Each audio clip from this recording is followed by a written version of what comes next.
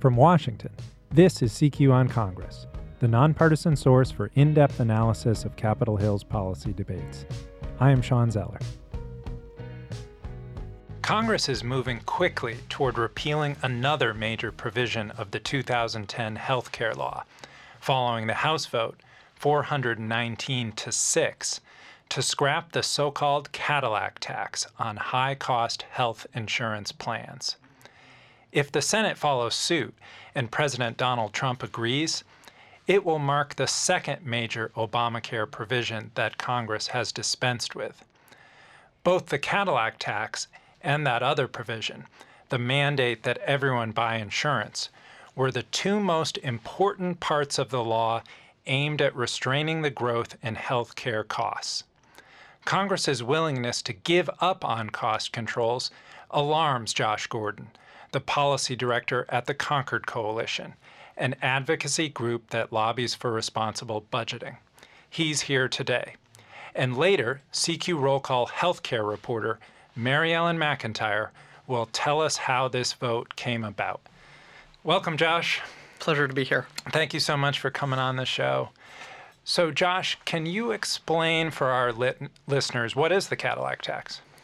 The Cadillac tax is a tax on high-cost health insurance plans. And they're called Cadillac because they're really good plans. They're plans that anyone would want to have because they cover everything.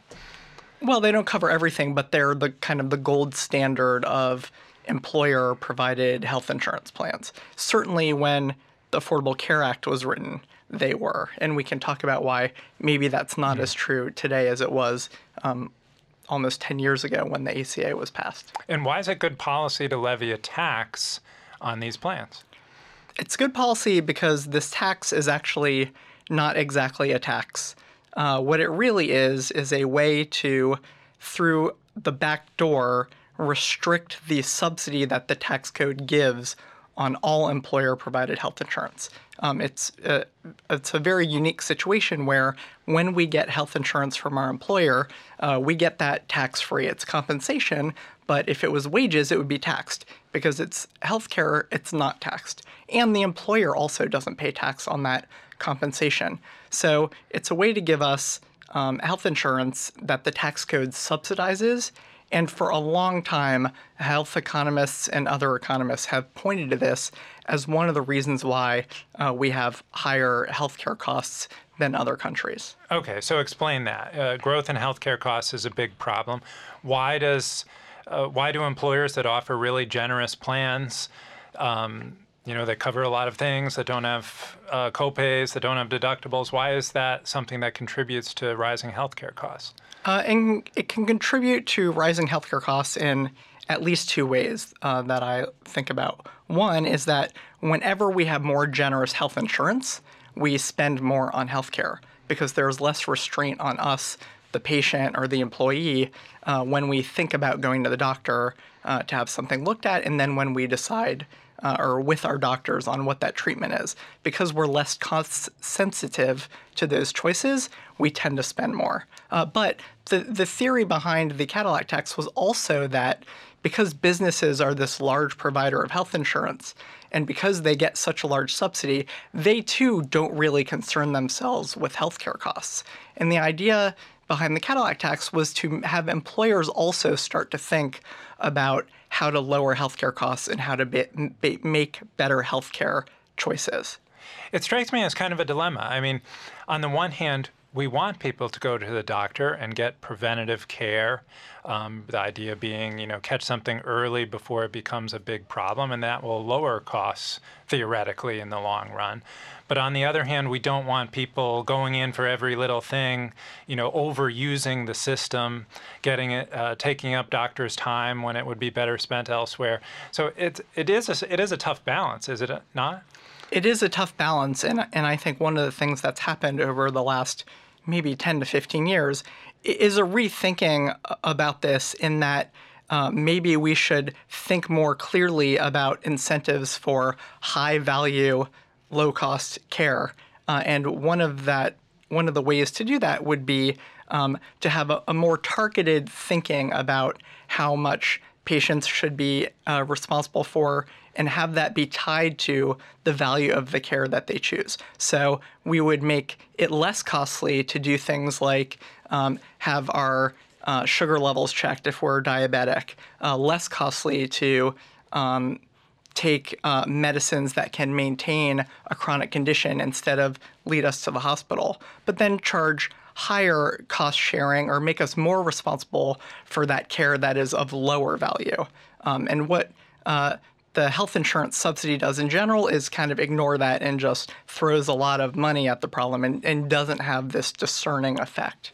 Now, the reason that the House moved so decisively to repeal this tax is because employees who have these Cadillac plans are happy about that. They like having these very generous plans. But economists say that doing away with them or discouraging them wouldn't necessarily hurt those employees, that they might receive extra cash compensation with a lesser health care plan. That's the idea, right?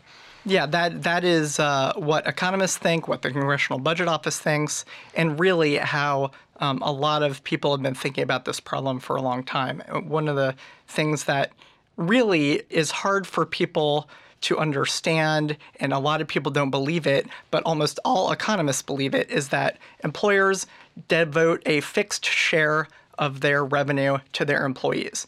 Whether employers are spending that on wages or on health insurance doesn't really matter to them. They'll devote that portion to the employee. So if the employee gets less generous health insurance, chances are they will get higher wages. And one of the things the Congressional Budget Office shows is that the revenue from this Cadillac tax wasn't just because of its punitive nature on high-cost insurance plans. It was because employees would be making so much more in wages that the regular income tax on those wages was going to raise a fair amount of revenue for the government. Oh, interesting.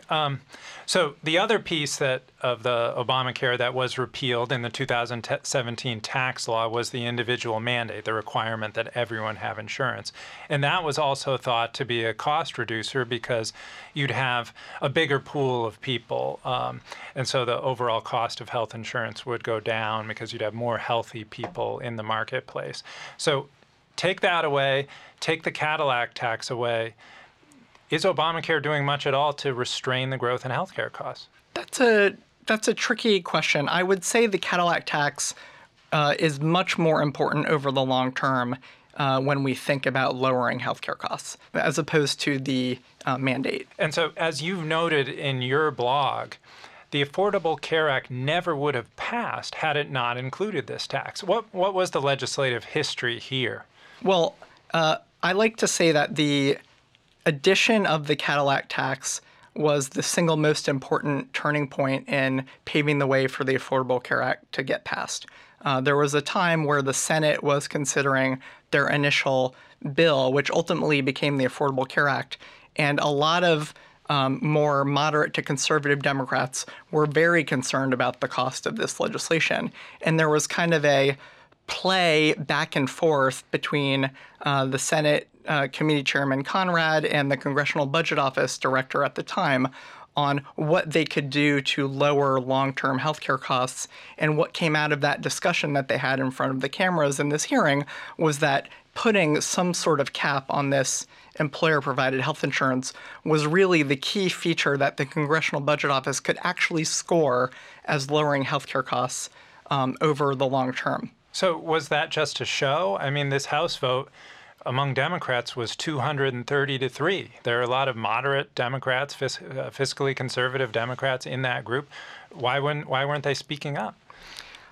I think to be charitable and really to also answer your last question is that we now know that there are other parts of the Affordable Care Act that have helped to control healthcare costs and that have the potential over the long term to further help control healthcare costs. So I think the fact that over the last 10 years, healthcare costs have actually slowed in their growth relative to where they were projected to be before, that's taken some of the pressure off the Cadillac tax to do the job that it was originally intended to do. I think you probably also have Democrats getting more liberal as a party since that time. And so they're more reticent to have this tax, which is one of the few pretty regressive taxes that are still hated by almost all liberal Democrats, mainly because employees have fought for these health insurance contracts, especially through bargaining through unions who never liked the tax. And it was one of the really difficult pills for unions to swallow in order to get on board with the ACA in the first place. And over time, they've delayed this tax basically 3 times. Right, it's never actually taken effect. That's exactly. important to say. And so I think the political situation was just ripe for the Democrats to kind of turn on the tax. And of course, the Republicans have always been eager to eliminate any tax they could, especially one tied to the Affordable Care Act. And that's what led to the really kind of lopsided vote in the House. So the Congressional Budget Office says that repealing this tax is going to cost almost $200 billion over 10 years. The House doesn't propose to implement a new tax or make spending cuts elsewhere to pay for it. How big a hole is that in budgetary terms? Over 10 years, $200 billion is a lot of money to you and I. But the deficit over the next 10 years is going to be something about $12 trillion. So in that sense, I guess it's not a huge amount. What really is important is what happens over the long term. A lot of the CBO longer-term budget projections assume that this Cadillac tax will be in place, and so it holds healthcare costs down lower than it would be otherwise. So the long-term budget outlook, I think, gets much worse relative to just what happens over the short term. One thing I should add is that there are many ways to restrict the tax break for employer-provided health insurance. It doesn't have to be done through a Cadillac tax. So what really Congress should have done if they didn't like this Cadillac tax and how it was going to be implemented, and maybe unions didn't like it for a specific reason, is that over the long term, you can think of other ways to claw back this healthcare exclusion that also limits the exclusion, limits long-term healthcare costs, but might provide a smoother transition for employers and employees on union plans or people that have higher cost health insurance. They could have replaced this with something as effective or really more effective, but instead they're just getting rid of it entirely and kind of throwing up their hands, which is really a shame. Josh Gordon, thank you for coming on our show. My pleasure. Thank you for having me. You're listening to CQ on Congress. Please subscribe at your favorite podcast app. I'm going to turn now to CQ healthcare reporter Mary Ellen McIntyre, who covered the House vote to repeal the Cadillac tax. So, Mel, the House is controlled by Democrats, and Democratic representatives voted 230-3 to repeal the tax. This was part of Obamacare, part of their big accomplishment during the Obama years. What's going on here? Yeah, so the tax was one of the main ways that Obamacare was financed back when it was passed in 2010. But the tax itself has always sort of had bipartisan support for repealing it. This tax has never taken effect. There's always been bipartisan support to delay its effect. And this is something that a lot of Democrats and Republicans have long had an interest in repealing. The lead sponsor of this bill has always been Joe Courtney, a Democrat from Connecticut. So there's been a lot of interest. One of the things that's, I think, really key to Democrats rallying around repealing this tax is that a lot of union health plans would be taxed under this bill. So, a lot of union members historically have supported Democrats. There's a lot of support here for making sure that those union members aren't affected by this tax. And insurers are against it, too. They've been pushing for a repeal. Yes, insurers and unions have really been the driving force behind repealing for this tax. Right. Notably, the insurance industry, a lot of it is still based in the state of Connecticut, where the main sponsor, Joe Courtney, is from. Was there anyone, Mel, making the case that the tax is good policy or that we shouldn't be adding to the deficit here without offsetting this big bill, which would come in if we don't have the tax? Yeah, this bill costs, this Congressional Budget Office said that this bill was going to cost almost $200 billion to repeal this tax. So that's a lot of money. You had a lot of economists on both sides of the aisle and groups that care a lot about the deficit. So I spoke to folks at the Committee for a Responsible Federal Budget, and they said, not only is this policy good at containing healthcare costs and trying to drive those costs down, it's one of the most effective ways that we have to do that. Also, blasting a big hole in the budget right now. Right. But what about people on the Hill? I mean, were there any members were any of these 6 who voted no, making a case? Yeah, I mean, you have these 6 members. You have newly independent, formerly Republican Justin Amash, 2 other Republicans, and 3 Democrats.